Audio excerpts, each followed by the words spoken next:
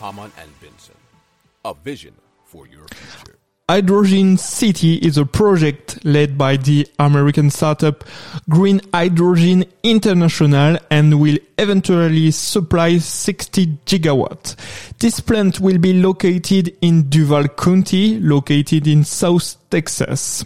It will be powered by wind and solar energy.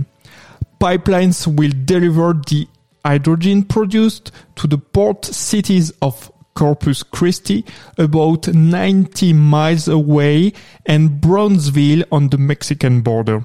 The project will also have a cavern located inside the Piedras Pintas. It's a salt dome for on-site storage of the hydrogen produced. GHI claims that it will be possible to create about 50 similar caverns in this area. Hydrogen City is expected to produce more than 2.5 million tons of green hydrogen per year. Hamann and Benson has launched the first public impact index to evaluate companies on their positive impact on our society. I invite you to consult it in the notes of our program or on our website.